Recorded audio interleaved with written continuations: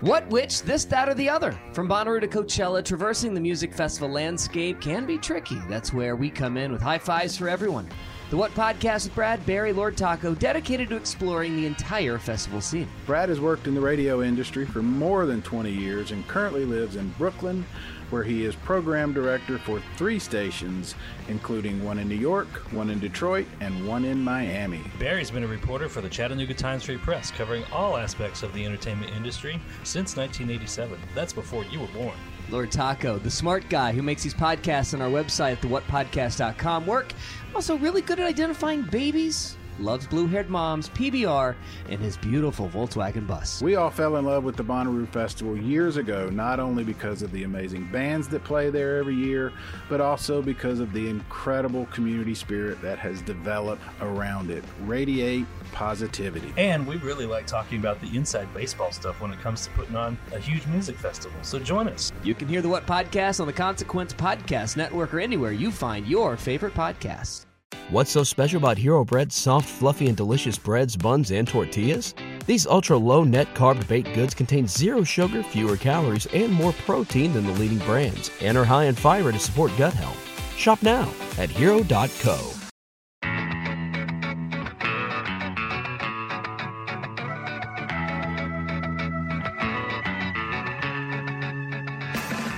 There were a lot of great ska punk bands in the UK in the early to mid-2000s, and many were on the Household Records label. Within these groups, none were more insane than Lightyear. Maybe not musically so much. They were a good, catchy ska punk band, but their shows were total chaos. And once off stage, the chaos continued with pranks, stunts, and never-ending shenanigans. Today, we talk to the band's lead singer and ringleader, Chaz Palmer Williams, and he tells us many stories about the band's good old days. Also, Lightyear will be performing their 2 full-length albums front to back on February 24th and February 25th, 2023 at the New Cross Inn in London. 1 album per evening. Of all the bands that I toured with over in the UK, Lightyear, by far, the craziest one. Oh, yeah.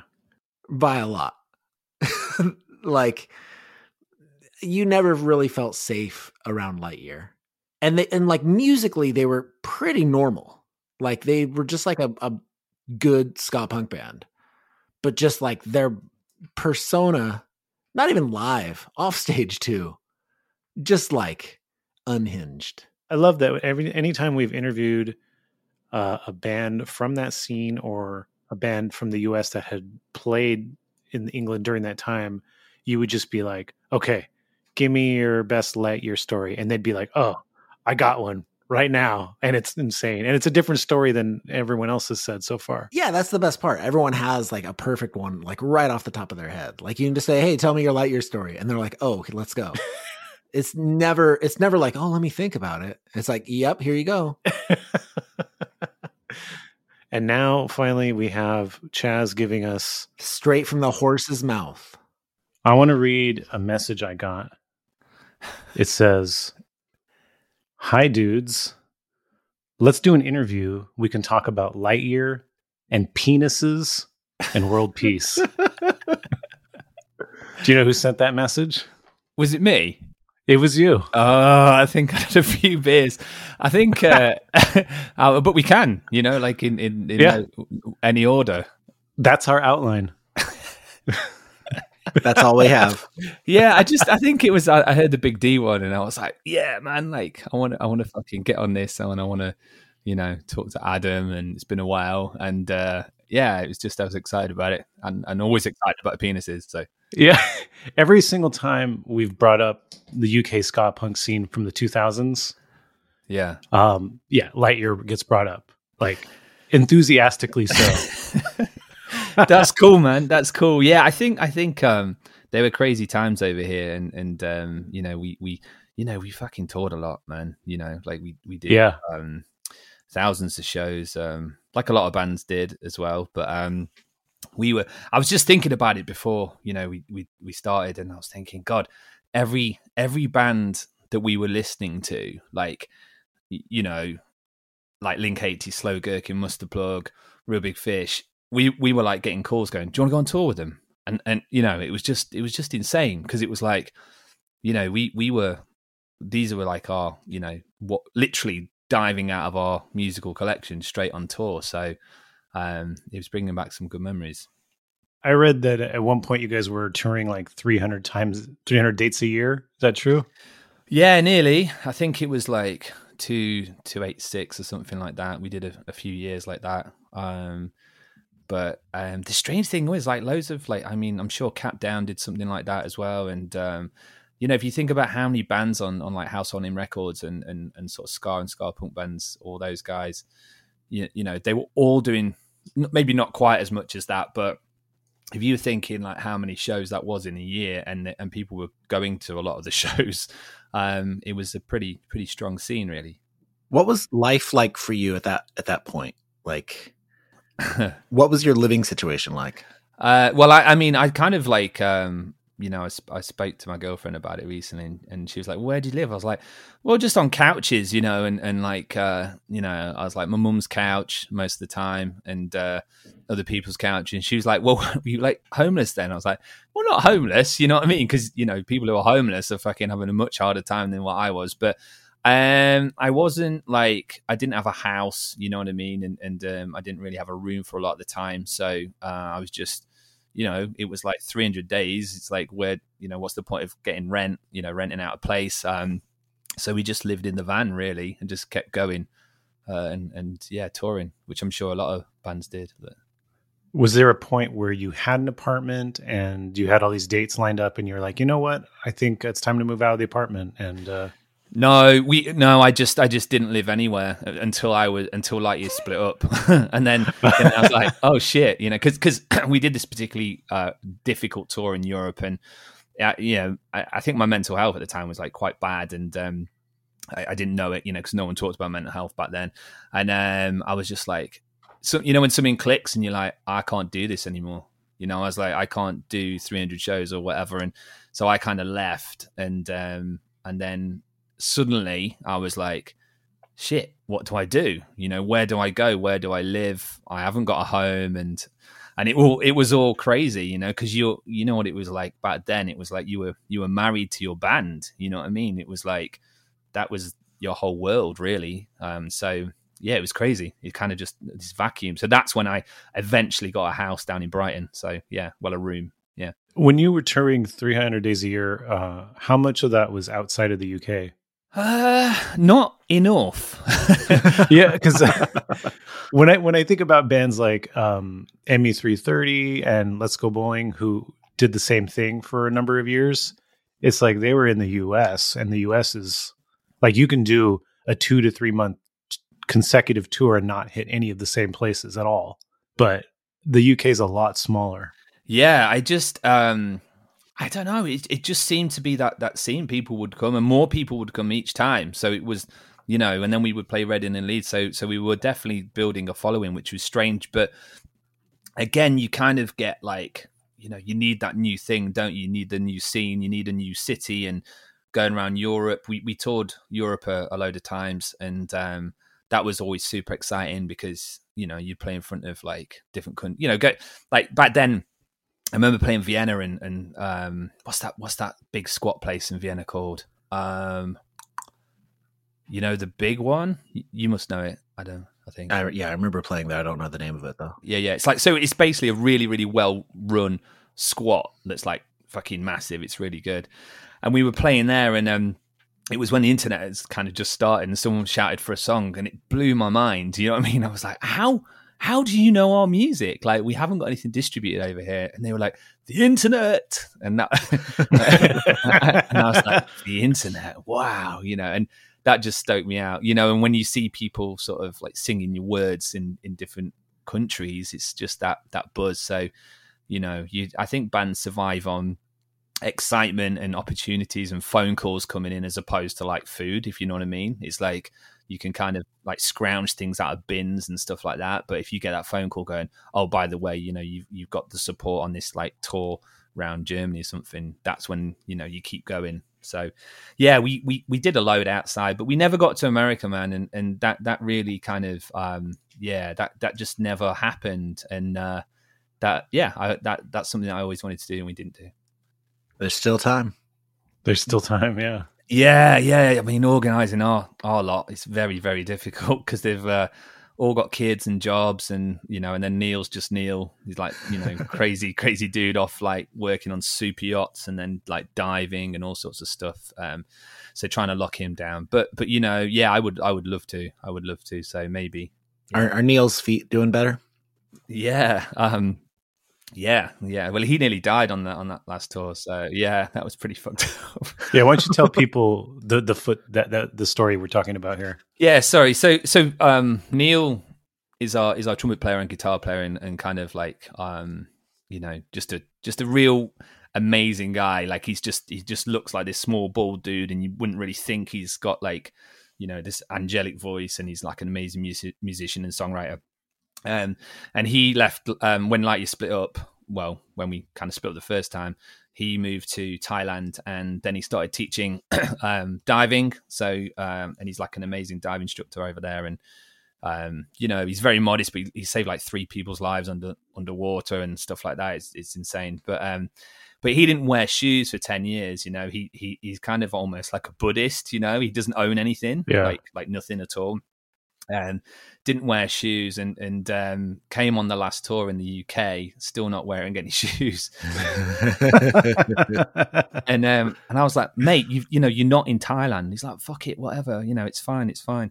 And then we were kind of in Glasgow, and it was after the show. His family are from Glasgow. And I just saw him walking off up the street, like on a night out in Glasgow after the gig, and his feet just looked massive, like some sort of like red Shrek, and I was like, dude, they don't look right. He's like, oh fuck it, it's fine. My cousin's got like a bag of drugs. It'll be all right. Everything will be all right. And I was like, I'm not sure that's how it works, mate. And then like maybe like 2 days later, I looked at him and I was like, dude.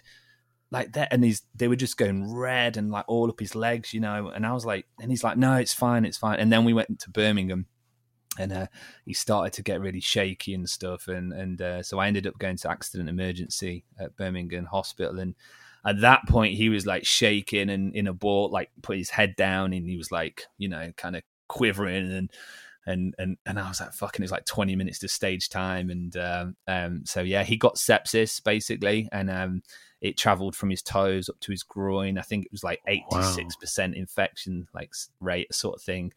And then he was on a drip for two weeks and had to like drop out of the tour. But now he doesn't even talk about it. It's just how he is. He's just this crazy dude who just doesn't really give a shit about anything. Yeah.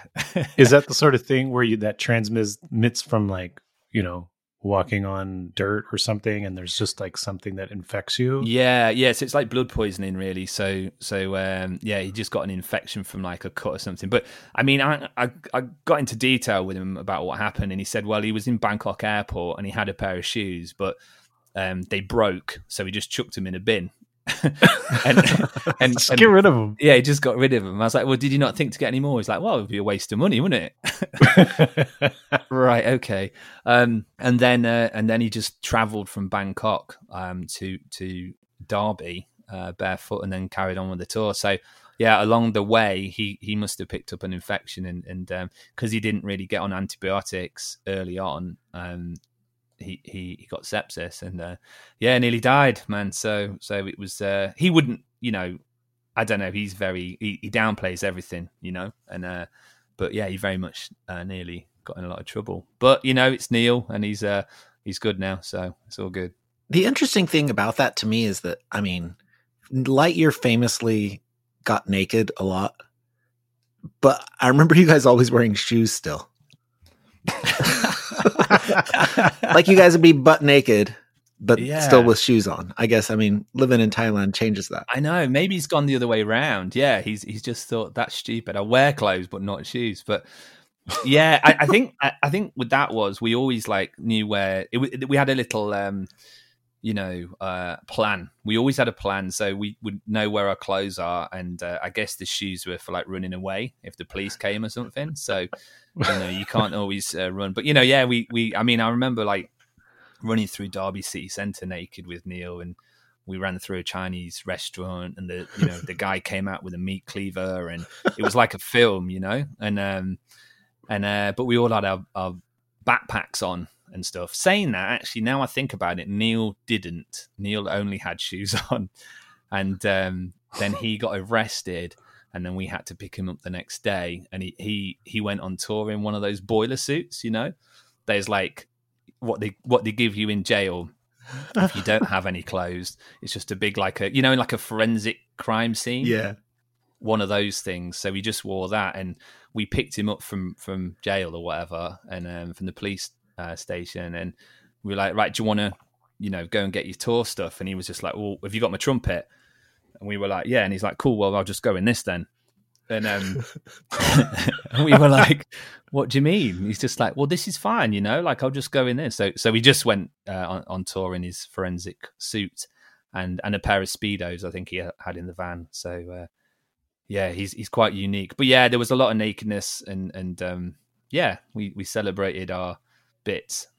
So the plan with the clothing was just they go in the backpack goes on the back, and then just head out naked. Yeah, because I think the police kind of like, over here we're just like, we would say it's a stag do as well. We'd just be like, oh, it's a stag do, and if we got caught, and a lot of the time they would just go, okay, just put your clothes back on, and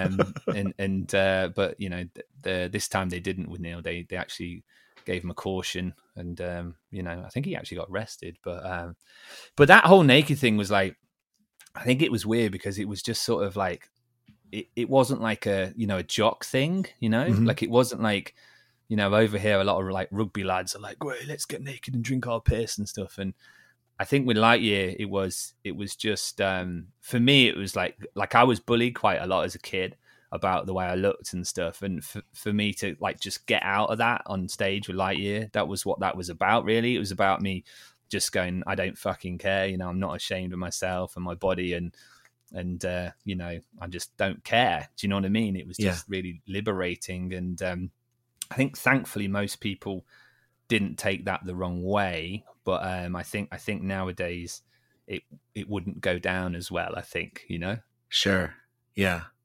Was that the story with Neil? Was that the only time you had an actual run-in with cops?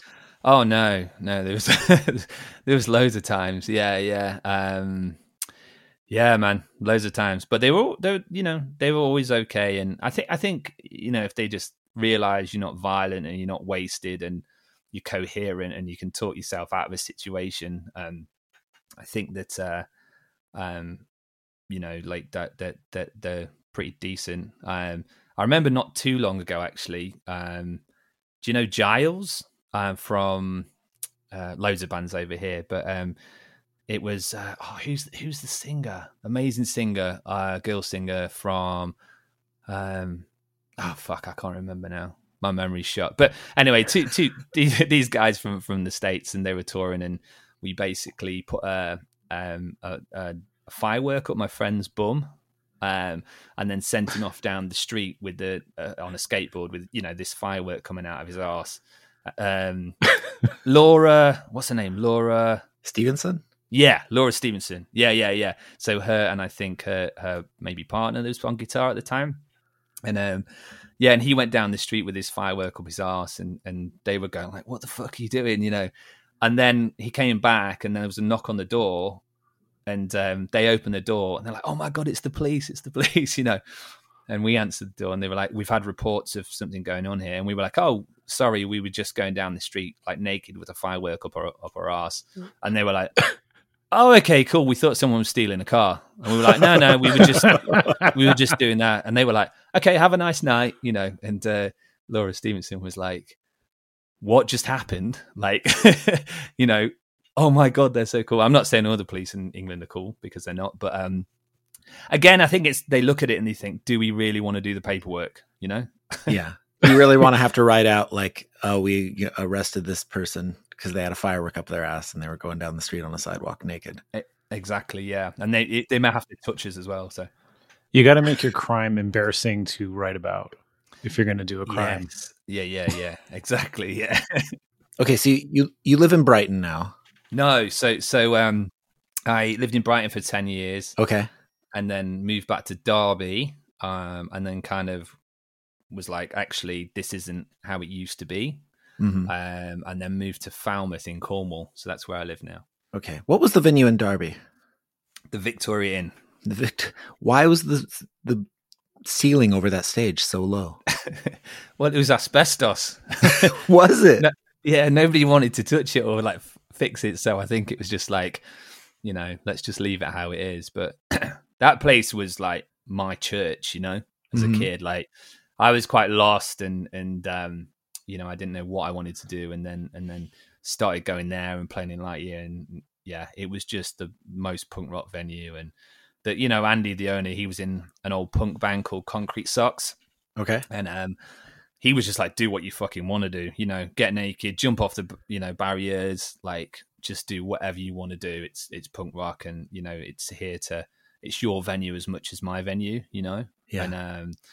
And dude, man, I was just thinking all the bands that I saw there and got to play with and stuff. It was just insane, like just so many different bands like Promise Ring, Slow Gherkin, we toured with Slow Gherkin and that changed our lives, like pretty much.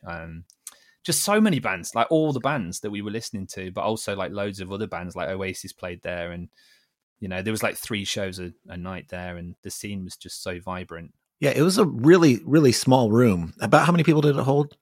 I think officially, like all of them, probably about 100, but unofficially, I think it probably goes like 150. Yeah. But I remember AFI, when they were getting really big, they played a show there, which blew my mind. Yeah, like I think Sick of It All, Dropkick Murphys. I put a post up on Facebook recently going, oh, can anyone remember like what bands played there? And the list went on for 8 days, because people from other scenes, not just the punk scene, started getting involved. And it was just such an incredible place, really. Your feet would just have to like stick to the floor and, it was so grimy, man. I have to have like a tetanus jab to get in, but it was awesome. Yeah. Because you played there a bit, didn't you? I think. Yeah. Yeah. And Chaz, you're pretty tall, right? Yeah, about 6'2" nearly. Yeah. So you had to have put your head through that ceiling, also. Yeah. Oh man, like heads went through, feet went up there. I think there's a sound engineer stuck up there from like 2001, probably. Just lives in there now. Yeah, it just lives in there. Yeah, it was a dive, but it was our dive, and you know what I mean? It's like if you had no money and you'd just be like, oh, just go in. Don't worry about it. Just go in. And he would just hook you up and it was such great memories, man. Like, it shaped my life, really. Can you remember like maybe a favorite show that you saw there? Man, I think there was just so many, like it's really hard to say. Big D and the Kids Table, like, are our sort of, bros, and like we toured with them a lot. And I think some of those shows were, because we were friends, it was just like anything goes, you know what I mean? And so the shows were wild. God, Groovy Ghoulies, Suicide Machines, The Queers, I don't know, like it was just every week, so I don't think I could say a favorite show. I would say like it was probably 30 shows, Yeah. It was anytime, like, it was kind of like, oh, there's a US band coming, let's go, like I think the first time, like, for example, Groovy Ghoulies, I didn't know who they were, you know what I mean? It was like, oh, they're on Lookout, let's go, we're going, you know what I mean? Those days when it was like, you didn't need to know what they sounded like, you just needed to know the record label. So it was like that, and every show like that was just incredible. And when you guys came through Link 80, it was that was a huge thing, because I don't know, you were kind of like not like a cult status, but it was that kind of like that, I guess, the mixture of the hardcore and the ska, really everybody was like super into that. And that was an exciting show. But yeah, it was just, yeah, so many top shows. Can't even think of one. You said jumping off the barriers. Now, if I remember right, there was like a handrail at the back of the room, kind of.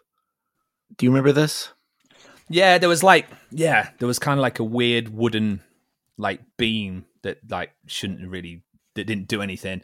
Right. And then on stage, it was really low, wasn't it? And people sort of flopped into the crowd. And then, I mean, I remember the PA dropping on everybody once, and like everyone was like, "Oh my god!" Like fucking hell! Like, and then everyone, when you're young, you're sort of like, "Oh my god, is everyone okay? Yes, they're great. Yay, that was amazing. Keep going. Yeah, keep going. Like, don't check. Don't put something in to like make sure it doesn't happen again. Sure, just shout hooray and carry on."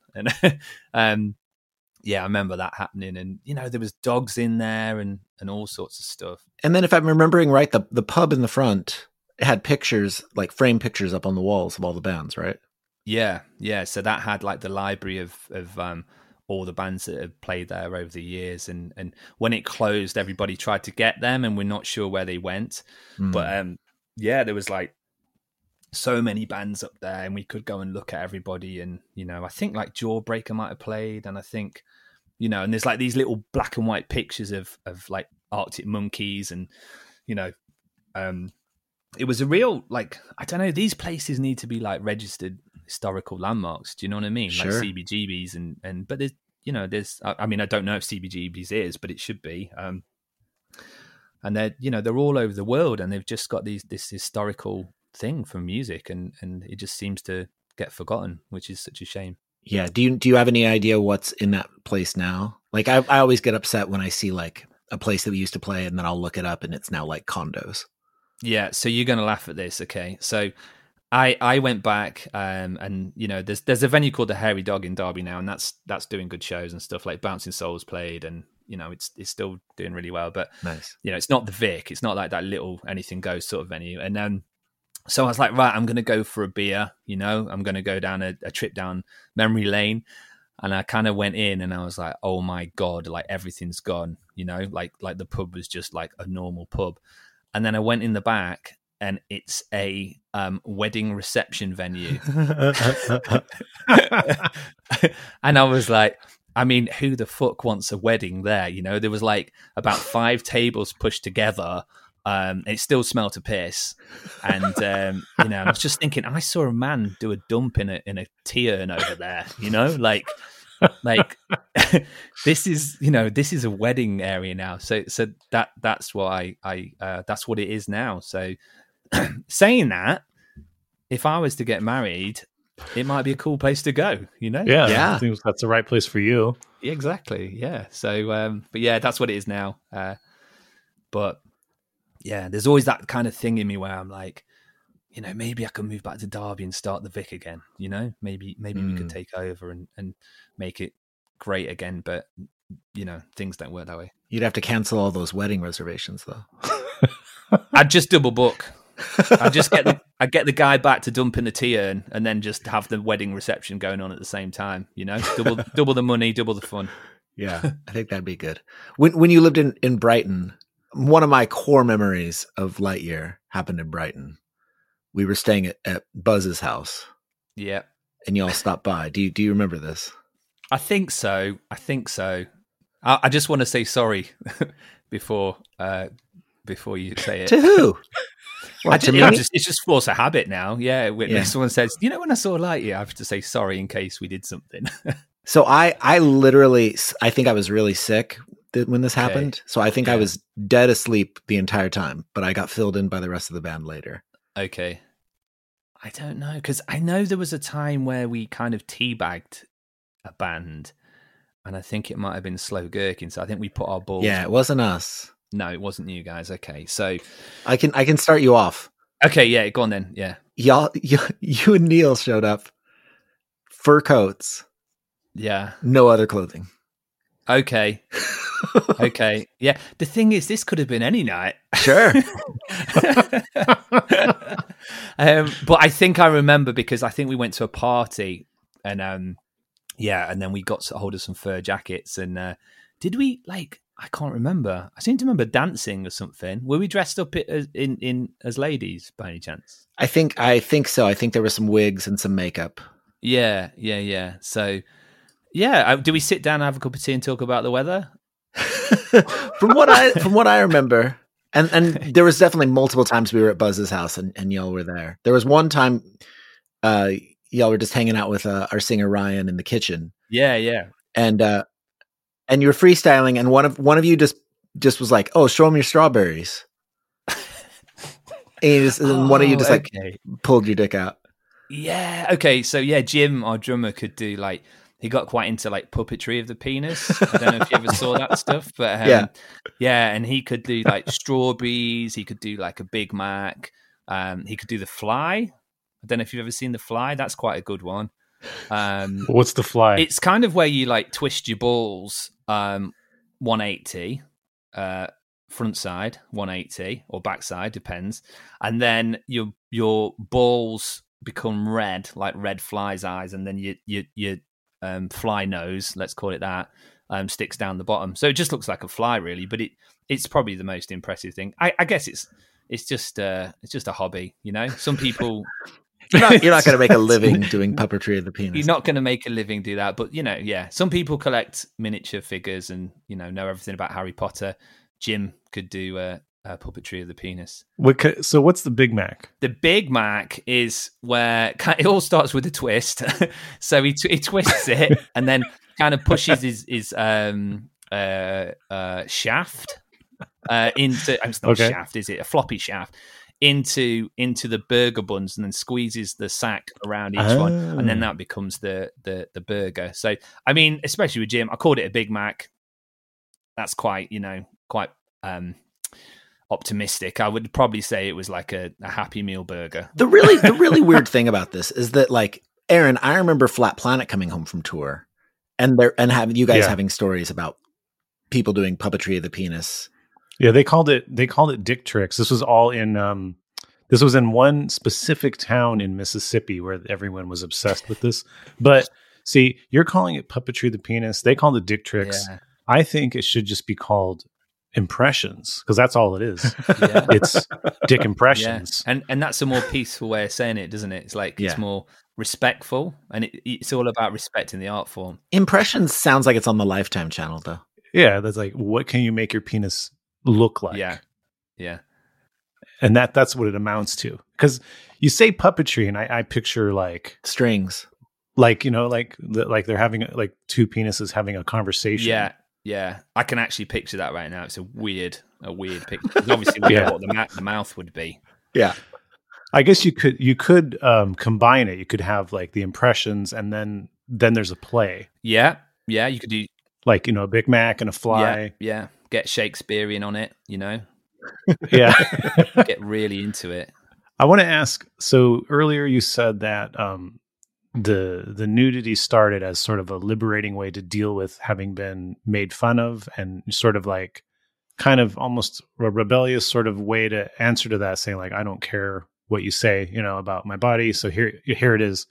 When was the first time you did this? And can you kind of walk through the thought process and that led to it? Yeah, it wasn't on stage. So Derby in general kind of like had a very low sort of sensitivity to, things not, like being naked and stuff. Like I remember my dad, he's from California, lives in Lake Tahoe, and I've been over to the States, and I came back, and I went to a party, like kind of almost like straight off the plane. Oh, there's a party. Let's go to it.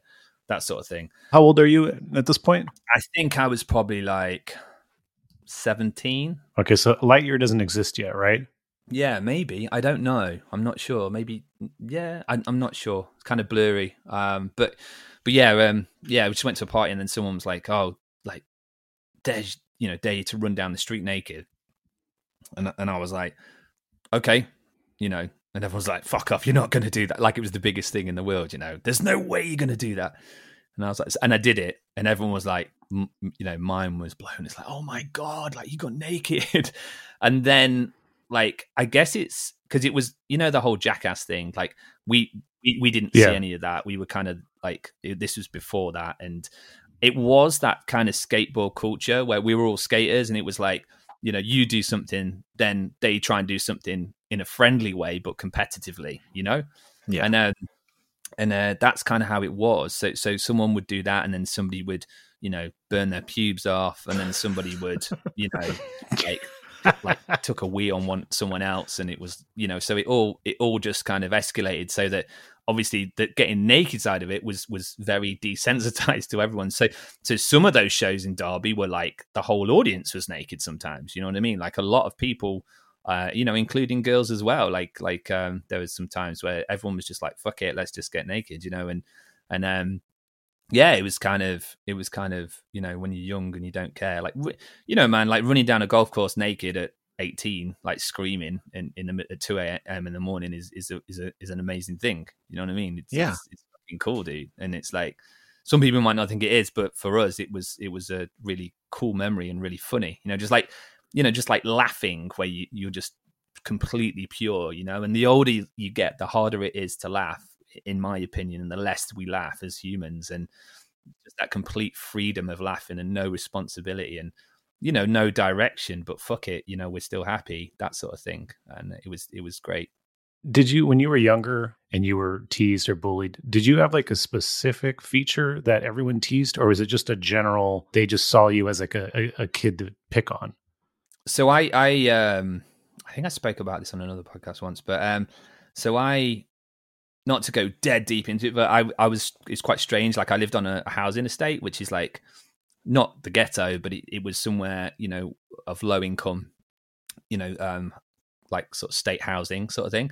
But then I went to a private school, and at the private school, because I had like a scholarship for playing rugby. And so basically everybody there would it got quite dark. So they were like burning me and electrocuting me, and a lot of emotional abuse. So I would get beaten up, every day, but then I would also get picked on. So they would say, they would go, you're a Jewish fuck, you've got yellow skin, all sorts of stuff like that. So really, really nasty shit. And then basically what happened was that went on for like 3 or 4 years, where I just didn't have a friend really at all. And then this kid from Singapore was like, here's a tape, and I was like, okay, and he was a skateboarder. So I was like, okay, I'm going to try skateboarding. And I put this tape on, and on this tape, it had Gorilla Biscuits, Nirvana, and the Beastie Boys. And I don't know how it was for you guys, but as soon as I heard that distorted guitar, I was like, what the fuck is this? This is me. I'm home. It was like that sound was like, fuck, this is how I'm feeling in a musical form, like right now, right this second.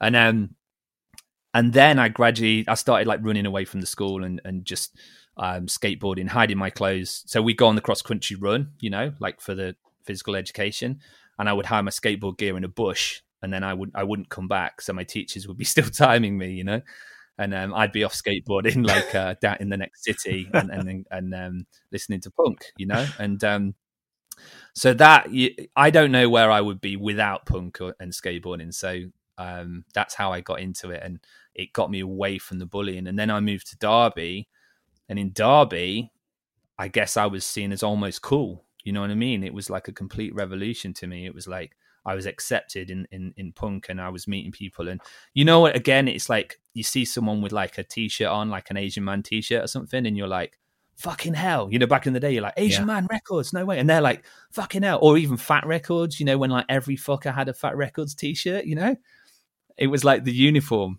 at gigs. It was like everyone had that red Fat Records t-shirt. But if you saw somebody with that, it was expected that you would say something to them. You know what I mean? If you didn't, it would be strange.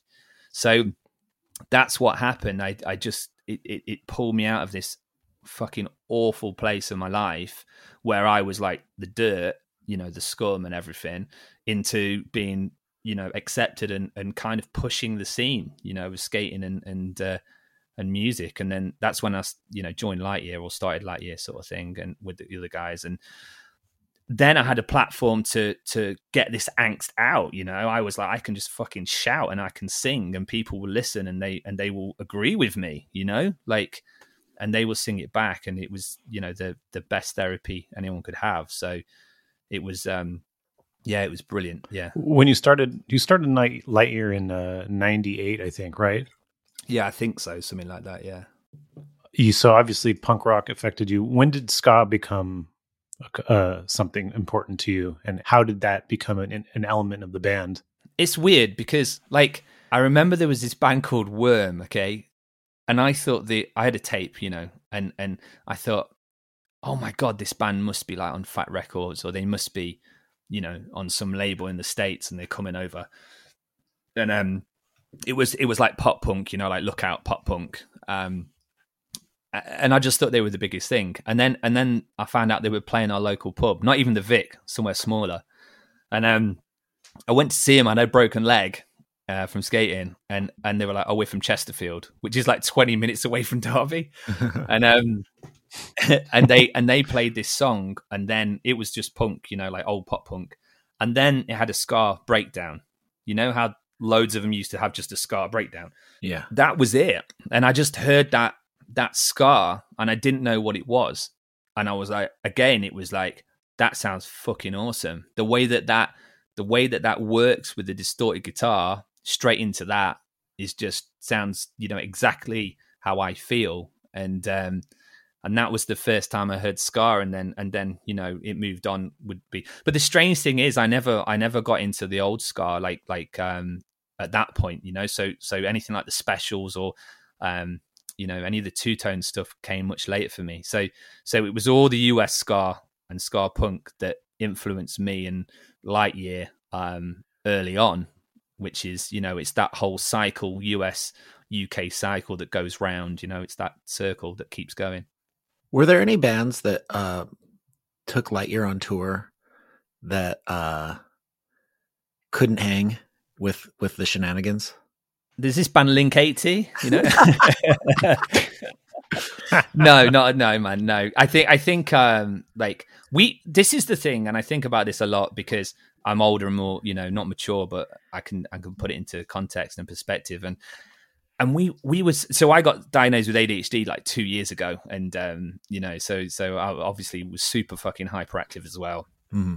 And undiagnosed, and I remember, like, with Mustard Plug, we were like, fucking hell, we're going on tour with Mustard Plug, and I was so excited. I was like, oh my god. And we had this meal at Exeter with them, and we all sat down at the Cavern, and Exeter Cavern are awesome, and they always give you a pizza and stuff, and I was just like, let's get fucking naked now, let's just do it, to show our appreciation.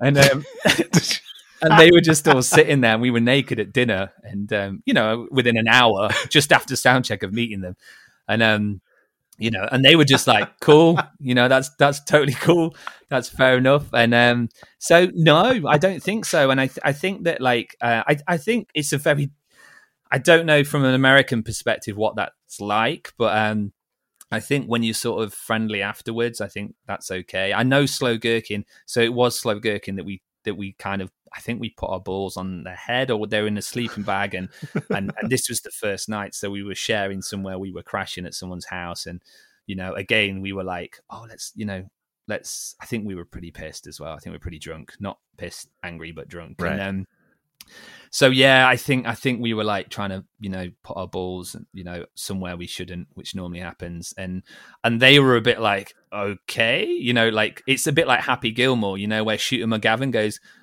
oh, he's watching Happy Gilmore shaking the caddy, and he's like, you're on the tour, great. I think it was a bit like that. And then the next day we kind of I think we ended up snorting like ant poison as well, and I think the idea was that yeah, some guy was like, we've got some ant poison, it looked like whatever, so we're like, let's snort that as a like, oh, cool joke. Ant poison. Yeah, just whatever. Well, I think it was like because Ozzy Osbourne snorted ants, we thought it'd be funny to snort ant poison, and anyway, and then we went out for a run, and then I think Neil did a poo on a car, but yeah.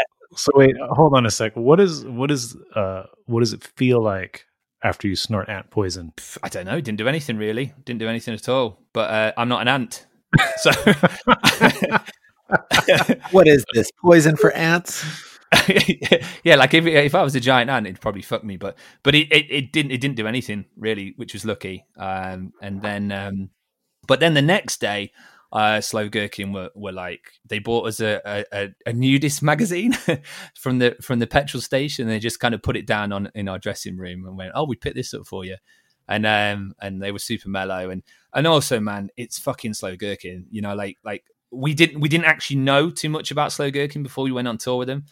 And then, you know, we'd heard a few songs and we were like, man, their brass section kills it. And, you know, they mix all that ska and that almost like soul kind of thing going on as well. And then we watched them and each night we were like, holy shit, these guys are like so good. And I think that's the thing that we never, as Lightyear, we never kind of got across truly. It was like, we were so excited to be touring with all you guys coming over. You know, it was like, I think that's what it was. It was just like, oh my God, you know, we fed off each show, you know, and we took a little piece of everyone's show and put that into our music and our live thing and our drive. And again, it was like skating. It was like, you know, if we played with somebody and you know, we knew the night before they killed it, then we had to be as good, you know, right.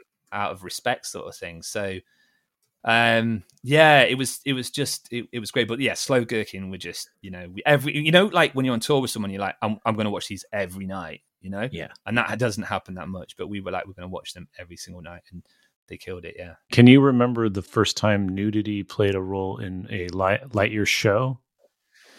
Not really, no. Was it right away? Yeah, it was pretty early on, and I think it was kind of mixed. It might not have even been one of Lightyear. You know, it could have been like one of our mates at the gigs and stuff. Like Darby was pretty loose, you know, so it's almost like that probably wasn't noted because it probably was happening at a party anyway. But yeah, just shit went down all the time, you know, like. Yeah, I remember that was a show. What was it? It was like a venue we never used to go to, and I think it was Pot Shot, the Chinkies, and Cap Down, and yeah, that went off, and there was just naked bodies everywhere. But that was an awesome show, man. That was, you know, yeah, unbelievable. When you started the band, were there other ska punk bands in Derby? No, man. Like when we started, I would go as far as to say there was probably like 3 ska punk bands in the UK. So this is the timeline, you know, like you guys are coming over and historically, I guess that you guys, this is what we always used to think. Like you guys learnt brass in marching bands at school. Is that right in America? I think so. Yeah. I think fair amount. Yeah. Okay. So in the UK, nobody played brass. Okay. So it was like, if you knew a brass player, they would not be into punk, you know. So it just wasn't a thing. And you know, all you guys were just you know, coming over and just killing it on horns and just being amazing. And we didn't know anyone, so everybody. I mean, I don't really know anyone in a punk band from then that didn't learn it to play ska punk. You know what I mean? Like everybody just picked up the horn to go and play it and learn to just be in a ska punk band. Saying that's bullshit because our sax player actually played before, so because his parents are music teachers. But pretty much everyone else, and I think there was like Lubby Nugget. There was, who else was there? That was a kind of a ska reggae band, kind of Sublime-ish. They were really good. And then, oh my God, my memory. There was a band from Leeds, really good, like Scarcore, you know. Mm-hmm. Kind of like I can't remember them, but they were really good. But there was a handful of bands in the UK and doing ska punk and ska really in general. So yeah, we all had to just pick that up, and it was like, you know, the new CD would come out and we'd all sit around and listen to it, and like I guess like when we heard Turn the Radio Off, you know, Real Big Fish, like that was. I know they're like poppy and they're huge and stuff, but when we heard that and that production and all that blew us away. We were like, holy shit, like, you know, this is like fully produced ska punk, and that was a big change for everyone. But yeah. Do you recall when you started to connect with or even learn about ska punk bands in other cities? Like Cap Down, and I'm not sure the order of things, but when you started to become aware of this larger scene? Yeah. So we had a show. I always remember there was like 2 shows that like changed everything. Okay, let's hear them. Well, we went to Peterborough, and there may be 3 actually, but we went to Peterborough, which was a town very similar to Derby. It was the shops in the middle of the city, one venue, not a lot going on. So the kids were bored. They wanted to do something. And Peterborough had been developing this scene where anything would go, like you could be in a metal band, or you could be in a hardcore band, or you could be in a ska band, and you would get all dayers where everybody would just be watching each other. You know what I mean? Mm-hmm. There wasn't any snobbery at all. And we played there, and I just expected not to kick off and not go crazy. And straight away, everybody was just going insane and like picking us up and passing us around the room and just diving off shit. I guess like Derby, it was like a sister town to Derby. And I remember thinking, like, when I was being passed around the room, like, I could do this for the rest of my life. You know what I mean? It was like, this is the ultimate. This is the best feeling I've ever had in my life. Like, to hold that moment in my brain forever. And then we did a split CD with a band called Evil Macaroni in Peterborough, and they were like our bros, forever. And Positive Outlook Records, a record label that was just run by the kids. It had a distro on the local market. A guy called Gav spent his inheritance from his grandmother on the whole label and just set it all up. Proper hardcore DIY sort of mix with everything. And then the other one was, I think it was Bridgend in Wales, and it was in a rugby club. And again, it just kicked off, and it was like, oh my God, like, and then we started to see a few of those, but just those 2 shows, and maybe Thirsk as well from a band called The Write-Offs. They put us on, and it was just that, kids putting it on for kids. And I was like, oh my God, I'm smitten. This is it for me, and this is what I want to do. And they were the main shows, but again, that they changed my life really. I was just like, right, forwards, onwards, let's go. Yeah.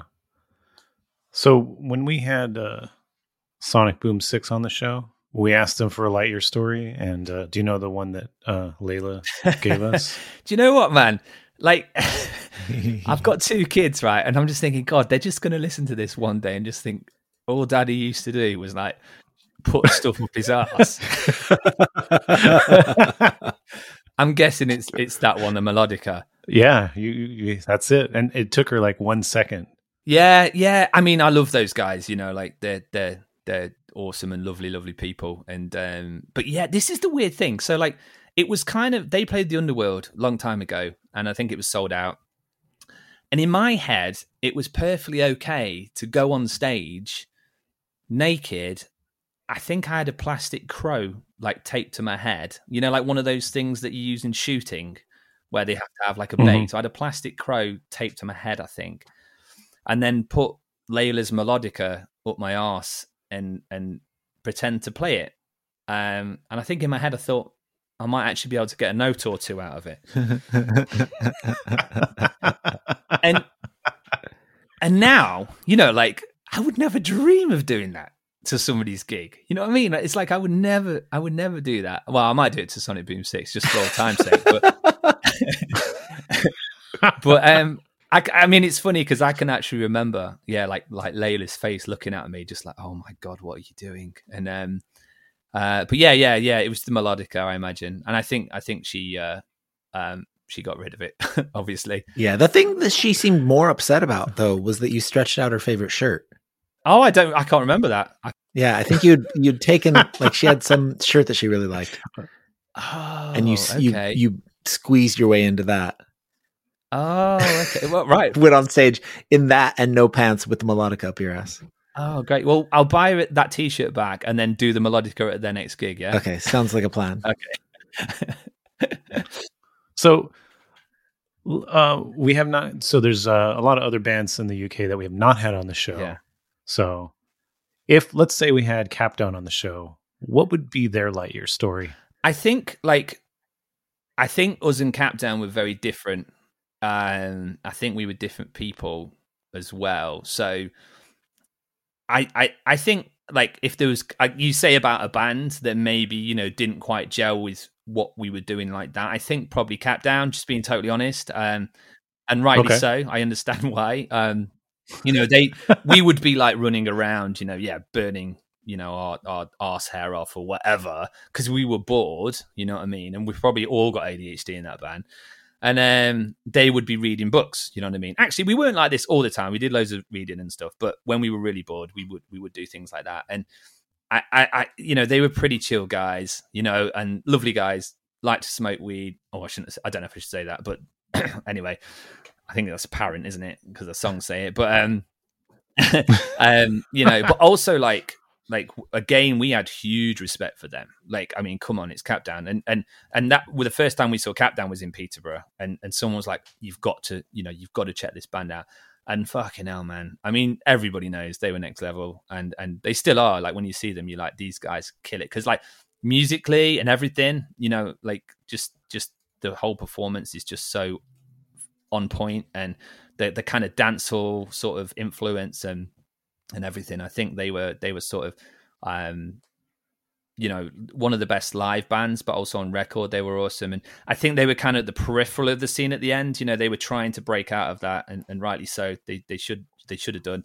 And but yeah, like I think that they probably didn't really gel with that. I think they thought we were being kind of laddish, but we weren't. But yeah, like I think if they came on, I don't know. I think they're quite sensible, and you know, they will probably talk about sensible stuff, which is good.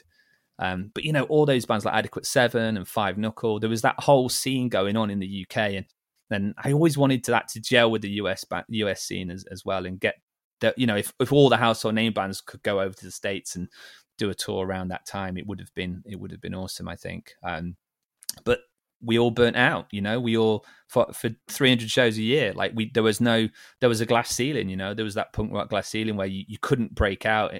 It's very difficult. Like in the States, you can make a living in a punk or ska band. You know what I mean? It is possible to do that. Like there are bands that do that, whereas in the UK and Europe, it's much harder. Was there a certain amount of competition between all the bands to get on tours, or did you really feel that? No. I would say that like the bands that all on household name records and the bands we toured with, that was the coolest thing, man. It was like there was no competition. It was just everybody was the loveliest person. Like I don't think I went on a tour where I didn't like anyone, you know? And also, you know, we all stood for like, we get on stage every night and be like, right, you know, this is about anti-racism, this is about anti-sexism, anti-homophobia. You know, we were all on the same page. And if there was a band that had a member that wasn't, they would soon kind of be identified and shunned away. You know what I mean? So there was a few, but they weren't in the sort of, and they weren't very good, coincidentally. I mean, what's that quote? Like, if you heard that quote, I can't remember who said it. It's like, okay, great. If you like, you know, if you're right wing, go and listen to all that really good right wing music, because there fucking isn't any. You know? You know, you tell me a good right wing band, there isn't any at all. So it was a bit like that. Yeah, I think like the best case of how bad right wing music is, if you go listen to right wing rappers, like Trump rappers. That is some horrible music. I'm totally going to do that. I mean, I hate to give them the royalties. It's definitely good for a laugh, but it is horrible. Yeah, I mean, that's it, isn't it? It's just, you know, does it match intelligence? You know what I mean? You got to be intelligent to write good music, I think. So there you go. I rest my case. Here's a few notes I took about things. Okay, so we talked about nudity a bit. So let's talk about some of the other antics you guys were known for. Pirate ship prop, Morris dancing, stupid tattoos. I'm not even sure why I wrote that down. But give me some, paint a picture for me. Well, I think when we started off, we were terrible, you know, like we were fucking awful, and we had to play the same song twice and all sorts of stuff. So we started off, like, our first gig, I stole some shoes from the skate shop I worked at, from like the big evil skate company, you know, not like the little shop. And I gave them away on stage. and it was a bit, this is a bit of fun.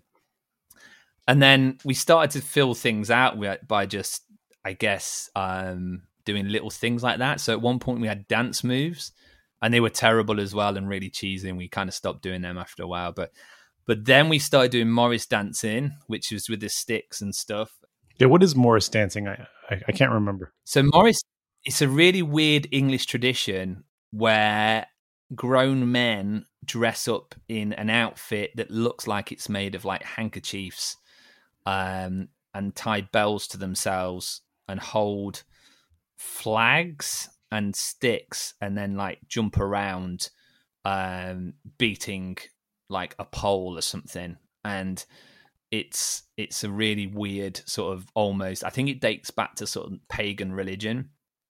And yeah, and that's kind of, we just used to laugh at it, we were like, what the fuck is Morris dancing? And then we were like, oh, let's get some Morris dancing in the set. Imagine watching a band and they stop a song and start to Morris dance. And I guess with Lightyear, it was always like, that would be funny. Talk, conversation, that would be a funny thing to do. And then we actually did it, so that's how the Morris dancing started. And then the rocket was like, we were like, it'd be funny to go across the stage in a rocket and pretend, we were like, that bit in that song sounds like it's a rocket or a canoe, and it would be cool to cut out a wooden canoe and sail across the stage. And then, but at one point we were lighting the Morris dancing sticks on fire, and then fire breathing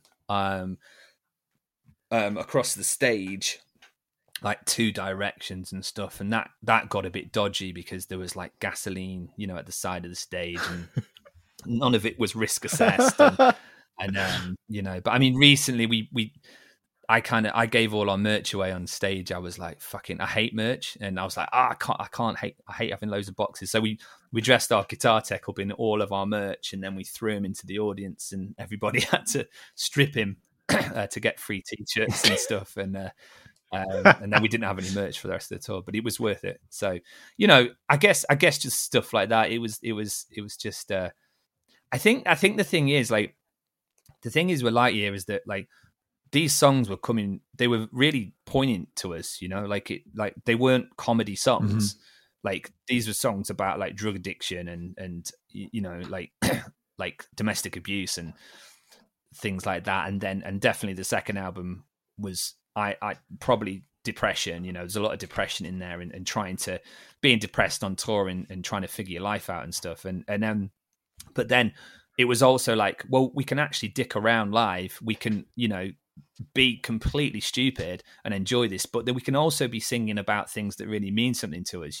It doesn't have to be, it's okay to sort of laugh and have a good time, but also shout about the same way you feel, if you're lost and you're, that was the hardcore element for me. It was like, because hardcore had a big influence on us, and that shouting it back, pointing your finger in the air, that whole thing, being at a hardcore gig, that was a huge influence, and it was, that part was super important. But also, it's ska, let's dick around. It doesn't have to be cool, you know what I mean? Like, that's the beauty of ska. It never was cool, and it never will be. So then you don't have to sweat it, you don't have to worry because you're never going to be cool because you're in a fucking ska band and we don't give a shit,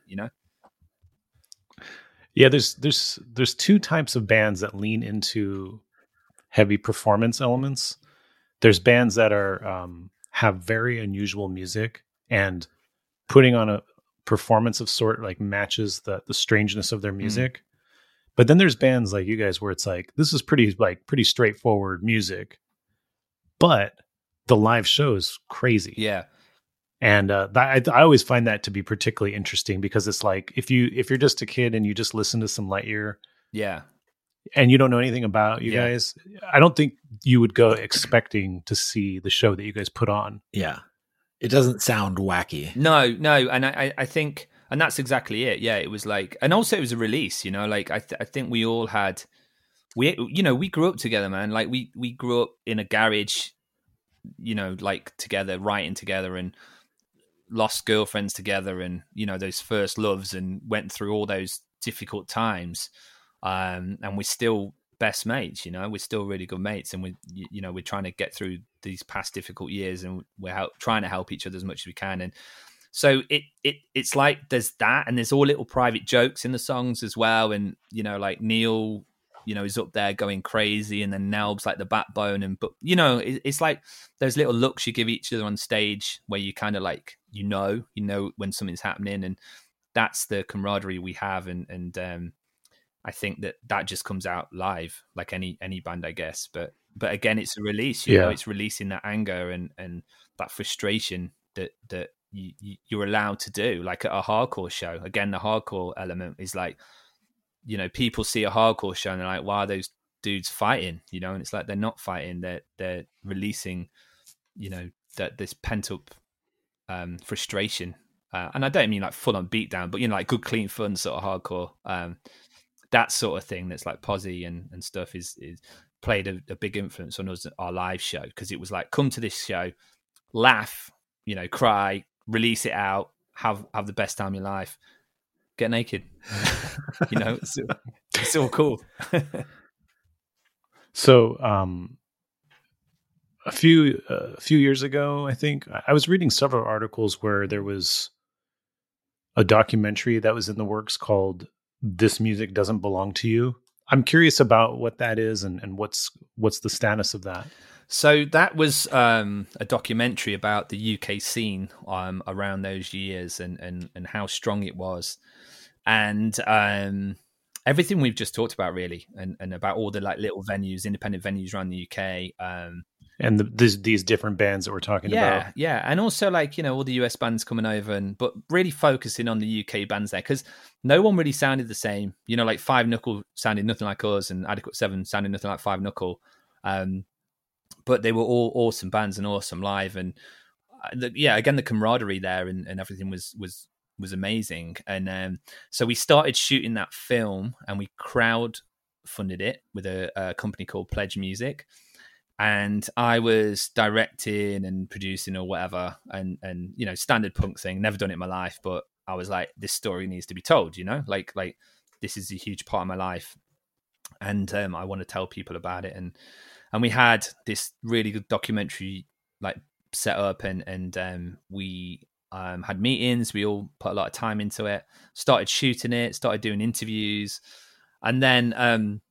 When the funding was coming through from Pledge Music, the date came and went, and so loads of people had pledged money for this, and I got no email from the company, and I was like, okay, well that's cool, maybe it'll turn up tomorrow, and then it didn't, and then like the next week, and then about a month later, I got an email from like the CEO going, sorry, like we're trying to sort this out, but it's all fine, And I was like, okay, cool. And we'd spent so much time doing this because it was, our heart and soul into it, really. And then eventually, what happened was Pledge Music went out of business, and they took all the money.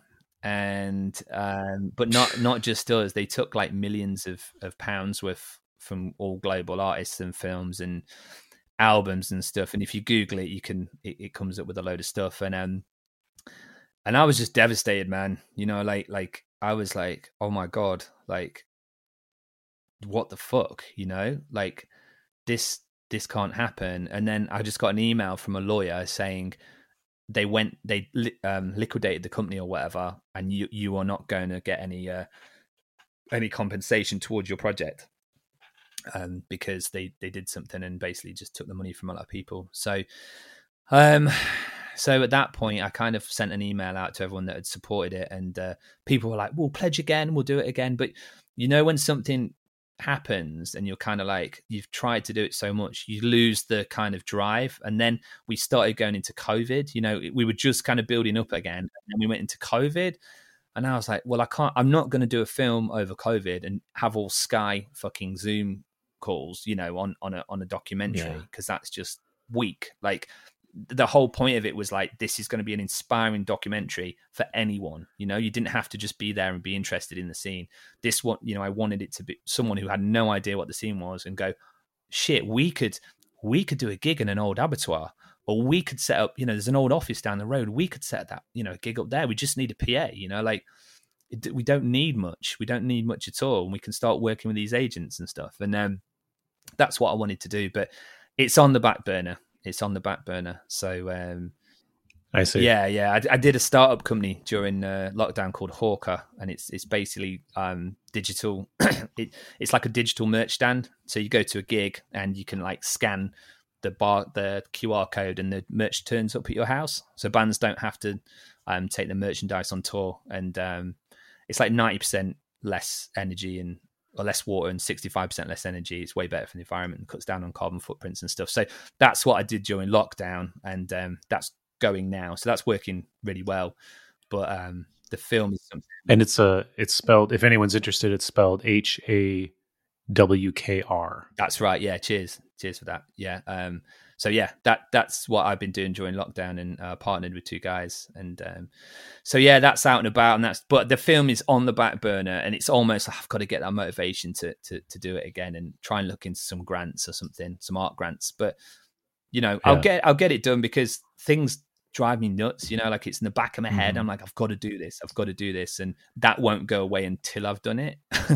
But having a family as well, it's difficult. Yeah. So I want to ask about household name records. So somebody who's unfamiliar with this whole scene, can you explain who they are and the role they had in the scene? Yeah, so they were like, I guess again, like a a small label, like Asian Man, pretty much, like in the UK. They started as like a full on hardcore and really heavy, some dark kind of bands on there, and then started to move out into just punk, and then started doing ska as well, and everything. But around that time, when they moved away from the more hardcore stuff, they started putting out a lot of bands around the UK who would tour, and bands who were a bit different, and they started to pick up, I guess, the talent around the UK. And then again, it was like they had household name records on the back of their t-shirts, and every gig had people wearing these t-shirts all around the UK. Household name records, and it was really exciting. It was a really, really cool time, and it was just like all the bands on the labels were like family, and we all toured together and saw each other hundreds of times, and it was a great community. And a lot of it was DIY, like most of it was DIY. And then we started like selling out small venues, and then we would sell out bigger venues, and then it'd be like the O2 venues, and then we started playing Reading and Leeds Festival, and this was all DIY pretty much, and I mean, I remember when we played Reading and Leeds Festival, and we didn't think anyone was going to turn up, because there was no Instagram followers, we didn't know, we got 10 million, Instagram followers. We didn't know anybody would really turn up, and the tent was like over capacity, and we were like, holy shit, this is amazing. And that was because everybody who went to those gigs, would come and support those bands. So it was just a really, really great scene to be involved with, and at the time. So that's what it was really, but it was full on DIY, and bordering into the corporate music industry, and I think it dabbled in a little bit with that, but that's when things get strange, when DIY and the music industry clash, I think. So when people talk about Specials and Madness and all these bands, it's the shorthand is two-tone ska, even though a lot of these releases were not technically on two-tone, but it sort of becomes a way to identify this time and era and the sound, even though the sound is diverse, obviously. Would you say Household Name Records is similar for that time and era for those bands? Like you could just call it the Household Name Records ska or era?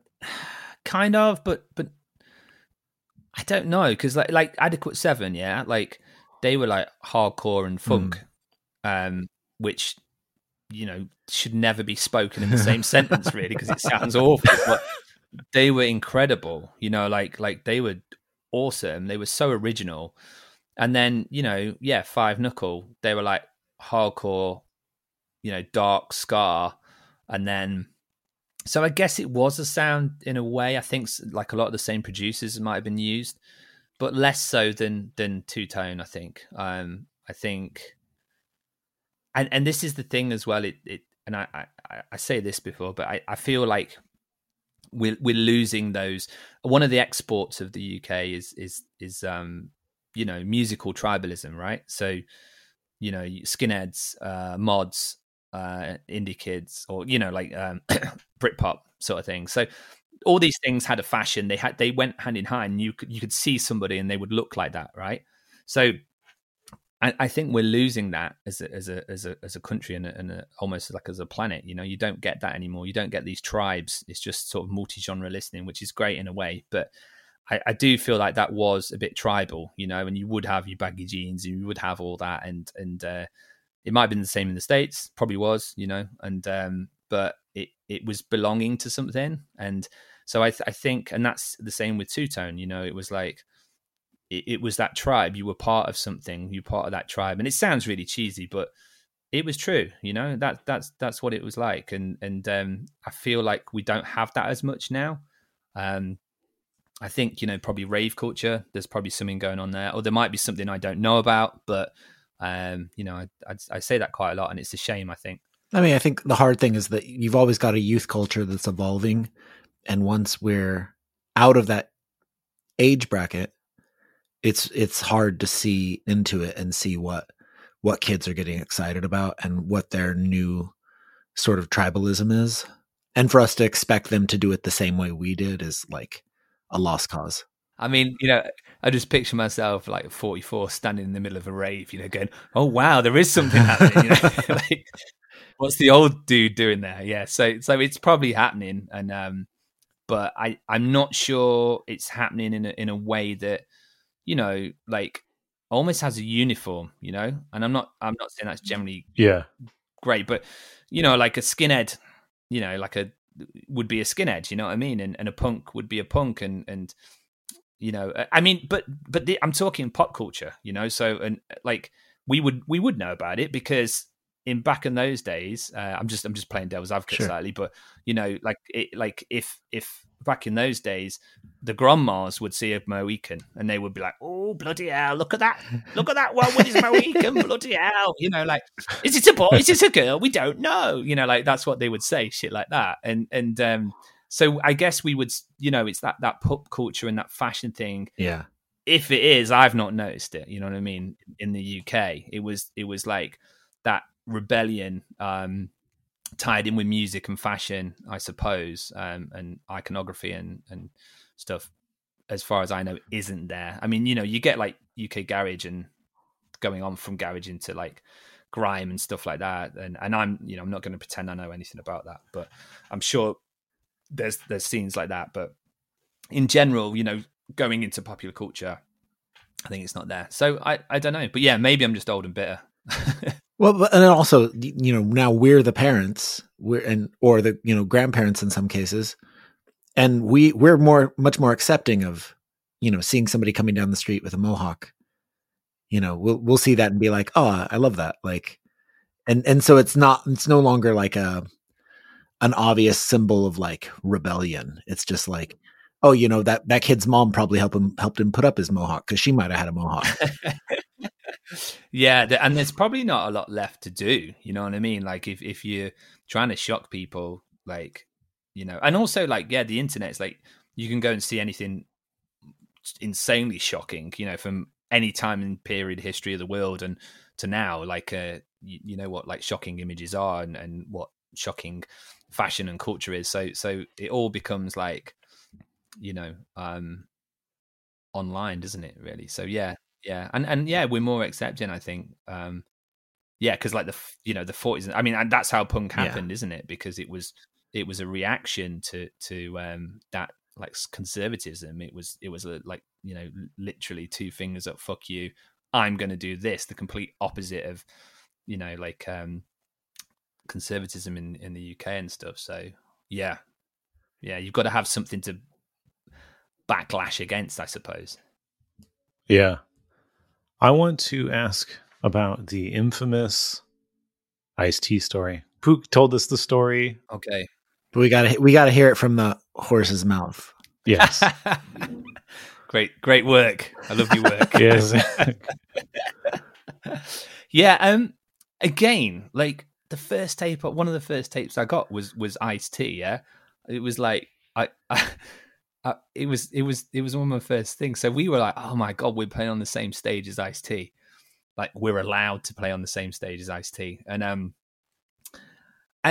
we again, apologies if everyone's listening, they've heard this before, but like we never saw Lightyear as a career, you know. So it was like, I know certain bands definitely were like, this is our career, this is, you know, we're going to make this move, and this might get us on this label, and then, you know, we had zero interest or zero sort of like guide like that, you know. We were just like, let's just fucking get on stage each night and play as much as we can. Just for clarity, right? It's body count at this show. Yeah. Slightly more scary than just Ice-T. And then so yeah, we you know, we get these ideas, and I have low spontaneity control. So it was like, do you want to get on stage, you know, dressed as the pantomime horse? Actually, that isn't what happened. That's not true. We were like, it was at Reading, and we were like, let's go into Ice-T's dressing room, because we were like, holy shit, Ice-T is in that dressing room next door. He's fucking next door. And we're like, no way. So we sent someone to walk past, you know, to pretend to get some water, and they came back like, yep, Ice is in the building, like this. And so we're like, right, get the horse costume. So we put the horse costume on, and then we like meandered into the dressing room dressed as the horse, and just plodded around because so the rocket that used to go across the stage, we ended up getting a pantomime horse, which is a horse outfit instead of a rocket. It evolved, and so we went into Ice-T's dressing room, and walking in like that, and Ice-T was just like chilling on his couch, and like the horse just stopped, and no one really said anything. You know? Like, I suppose you wouldn't, you know, you would be like, you know, what's going on? Like, it was this moment of, you know, one of those, you know, that the Weaker Thans, you know, they've got a lyric, and the pause felt like an extra year at high school.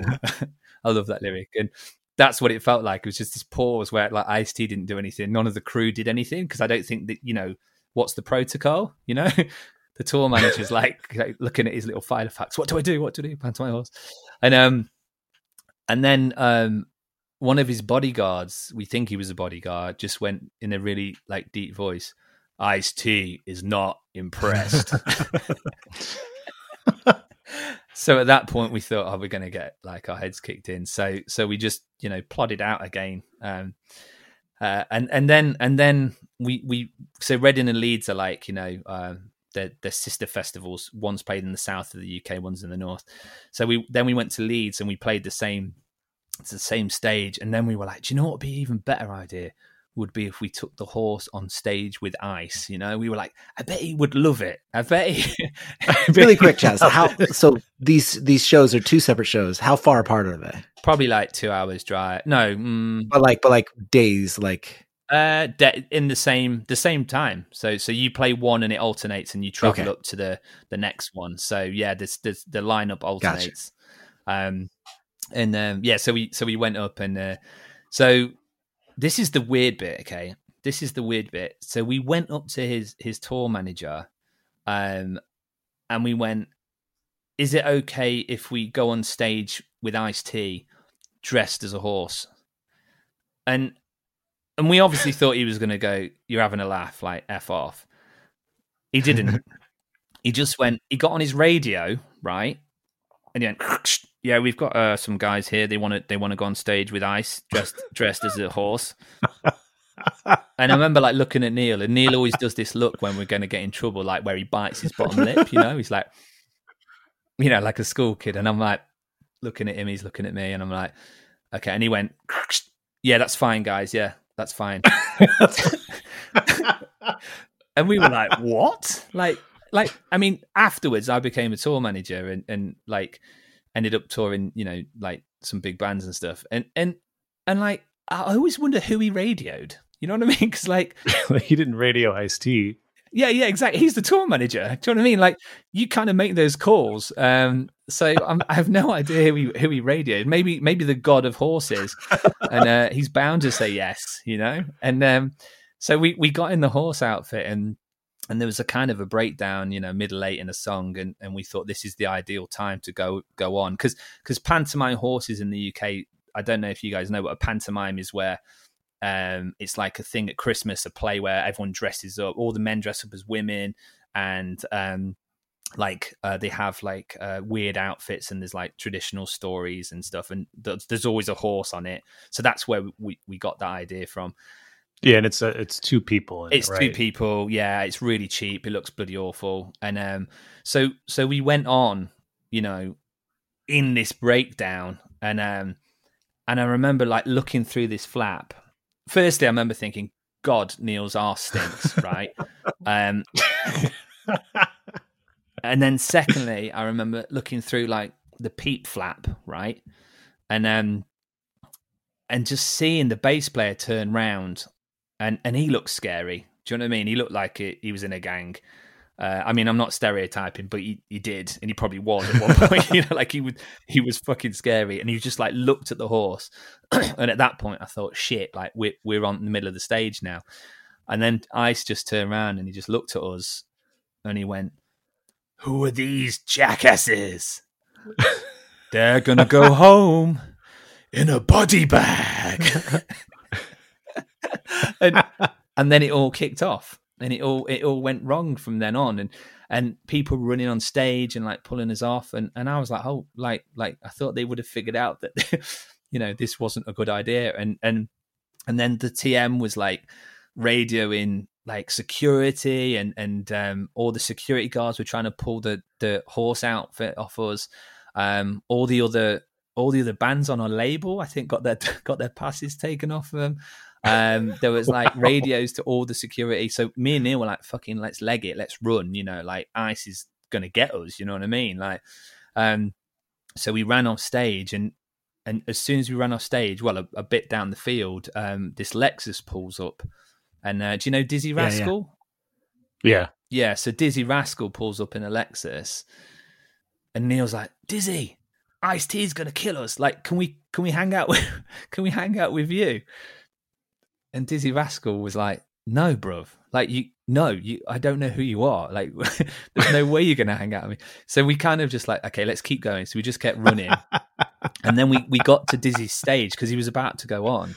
And so we ran across his stage, past all the texts, like stage right, and hid behind an amp.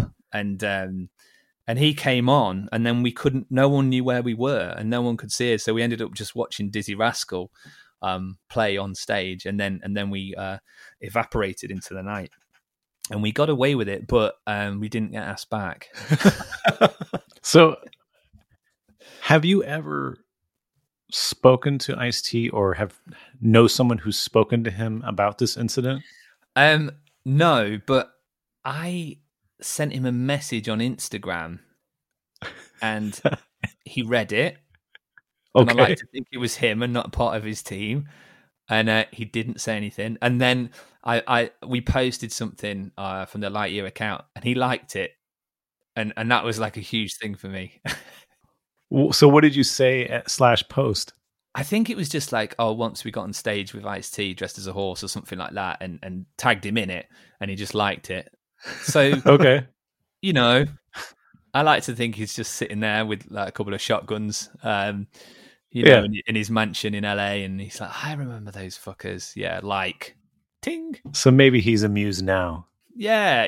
I think like, you know, when you've been in a film, when you come from where Ice-T did and stuff, and the life he lived, when you star in a film called Leprechaun in the Hood, you kind of lose that edge.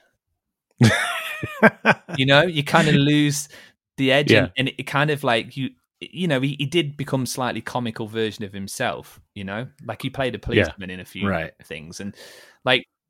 And I think he knows that, and I think he's you know, not that I'm some sort of psychoanalyst, but you know, I think he is a little bit like that, and I think even what happened, he was kind of like, yeah, whatever. You know, like shit like that. It's always people's crew, isn't it, that goes crazy because they're like, my job's on the line. Yeah. You know, like fucking hell, we better do this. We better act really serious, and we better, instead of just kind of going, waiting for the horse to come off stage, which would have had far less impact. There was loads of security coming on. Do you know what I mean? So it just added to the ridiculousness of the scene. So yeah, I think I like to think it was all tongue in cheek, and yeah, but it was fun, man. Do you know what I mean? Like it was a really good memory. The body count era for Ice-T was probably the most scrutiny he's ever gotten. Yeah. In his career, and that's, you know, including his early gangster rap stuff because of the song, the Cop Killer song. Yeah. So I wonder what his state of mind was like at that point, and then to have sort of this absurdist fucking with him moment in the middle of everyone, you know. Well, he probably thought, well, things could be worse. I could be in that band, you know. Things could be a lot worse. I could, yeah.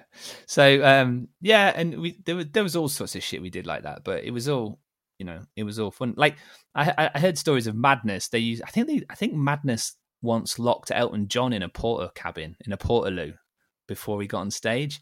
They used to do shit like that. So you're in the tradition of good ska bands. Yeah, exactly. Yeah, just having fun, you know. I remember you guys getting banned from another venue.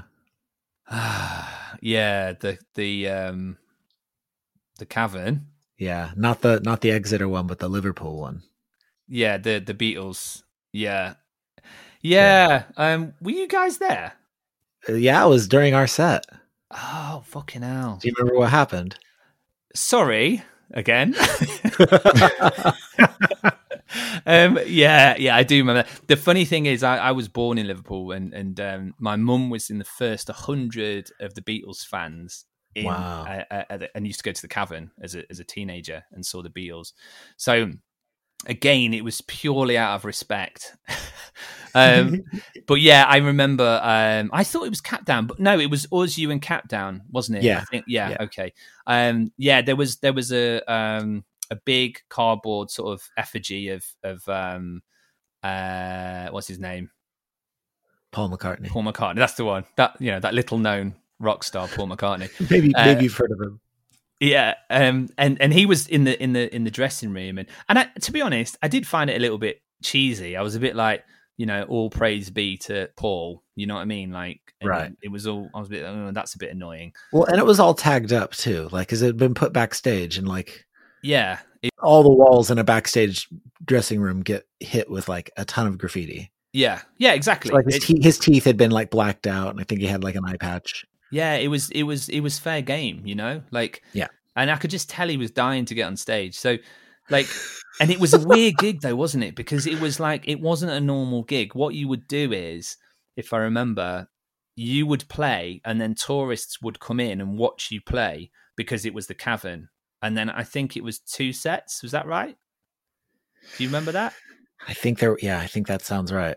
And it wasn't on the actual stage either that the Beatles played on. That it was around the corner, wasn't it? I think. Yeah, they'd built out the back of the venue, so there was now like a modern stage. Yeah, so basically, Paul was backstage, kind of going, "Hey, you're not on the right stage." You know what I mean? He was rubbing it in. He made me do it. Pretty much. So yeah, and I think I just remember like there was like tourists coming in and but yeah, we took Paul from the wall. We took Paul from the wall.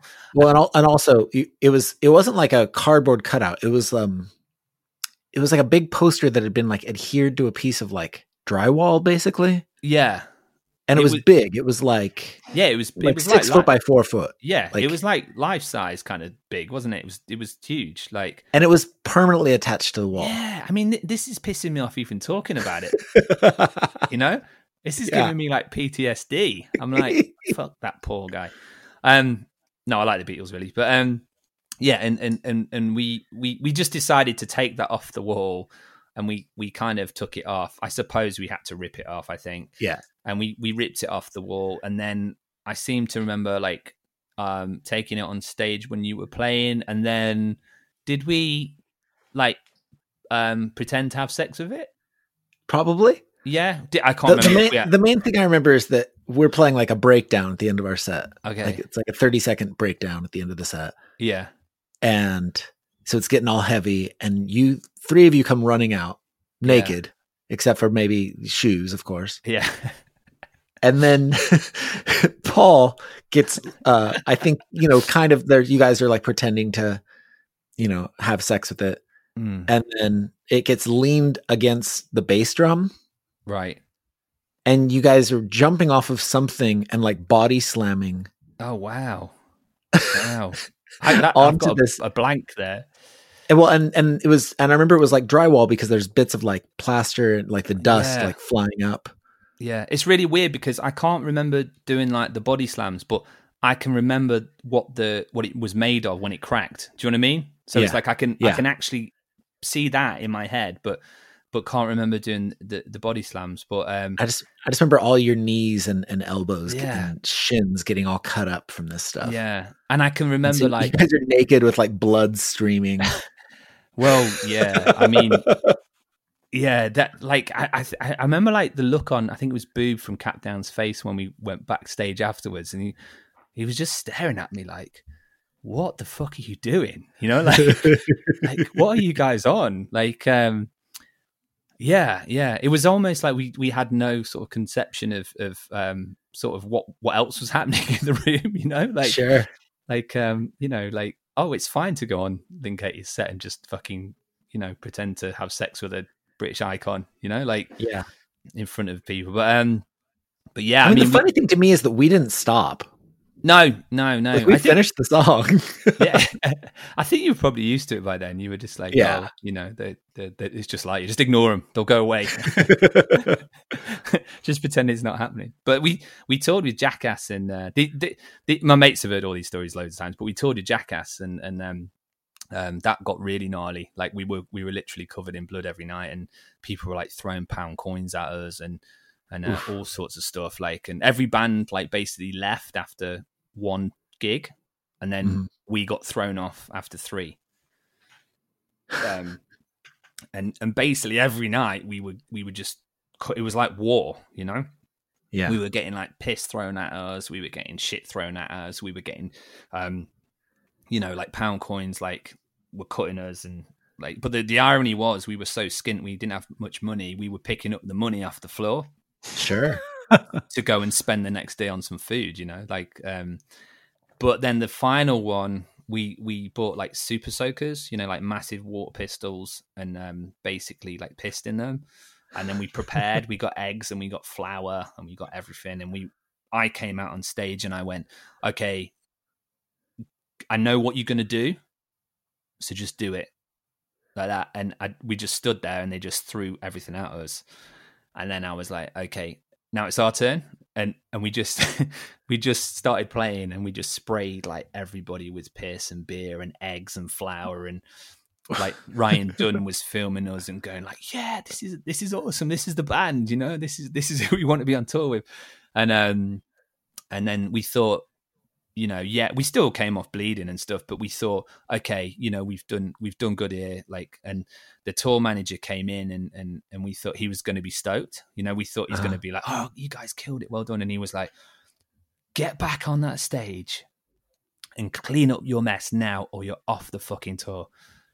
And we were like, well, we're not going to do it if you talk to us like that. Why? What's the problem? He's like, all the flour and the eggs is congealing over the monitors with the beer, and it's making like a cake, like a monitor cake, And he's like, you're off the tour. You're going to be off the tour. And Neil just went, fucking kick us off then, like just don't call us a dick, just talk to us nicely and we'll go and do it. And he just went, you're off the tour like this. And then, so we got kicked off the tour and we had to leave. And then no other band went on tour after that. They didn't have any support. but you didn't have to go clean up the monitor cakes. No, we weren't going to clean it up if someone talked to us like a prick. You know what I mean? Like we would have done if the guy was just like polite, but the guy was a dick. You know what I mean? And you talk to people with respect, don't you? If you want them to do something, you don't. And I saw him years later. And he was TMing Alkaline Trio, I think, and I'd gone to see them, and afterwards I was like, "Hey man," he was called Dick as well, I think, and I was like, "You're Dick, aren't you?" And he's like, "Oh yeah, yeah. How's it going, man? Yeah. Didn't you leave the tour?" I was like, "You kicked us off, you know?" And he's like, "Oh, that's a shame, isn't it?" And I was like, "Yeah." And then I was just like, "Actually, fuck it." I was like, "You're a fucking penis," you know. I was like, "I don't need to be nice to you anymore." And he was, you know, and then I just left. So I got my revenge in a way. So, but you know, just one of those tour managers. Again, it's where the crew, you know, are assholes and the band aren't. You know, Sure. not all crew, but there are some, obviously, loads of awesome crew and awesome tour managers. But there's also real cocks of tour managers out there.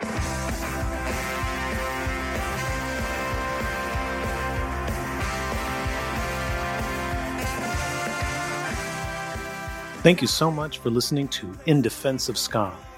If you've enjoyed this episode, please like and subscribe to the podcast wherever you normally stream or download episodes. If you haven't already, grab a copy of my book, In Defense of Ska, available at clashbooks.com. You can follow us on Twitter, Instagram, Facebook, and TikTok. It's at In Defense of Ska. And please consider joining our Patreon at patreon.com/indefenseofska. You will get monthly bonus episodes, extended interviews and commentary per episode, and access to the In Defense of Ska Discord. In Defense of Ska would not be possible without the great team that tirelessly works on it every week. So you should go check out their other projects as well. Co-host Adam Davis has an amazing band called Omnigon. Give them a follow on Instagram and Twitter. It's simply at Omnigon. And our editor, Chris Reeves, has a phenomenal record label and podcast called Ska Punk International. For more information, go to skapunkinternational.com. And if you've ever enjoyed one of the highly specific In Defense of Ska memes floating around the interwebs, it was likely the work of The Bands I Like Only Charge $18. Find them on Facebook, Instagram, and Twitter. And on that note, we leave you by saying, Ska now more than ever.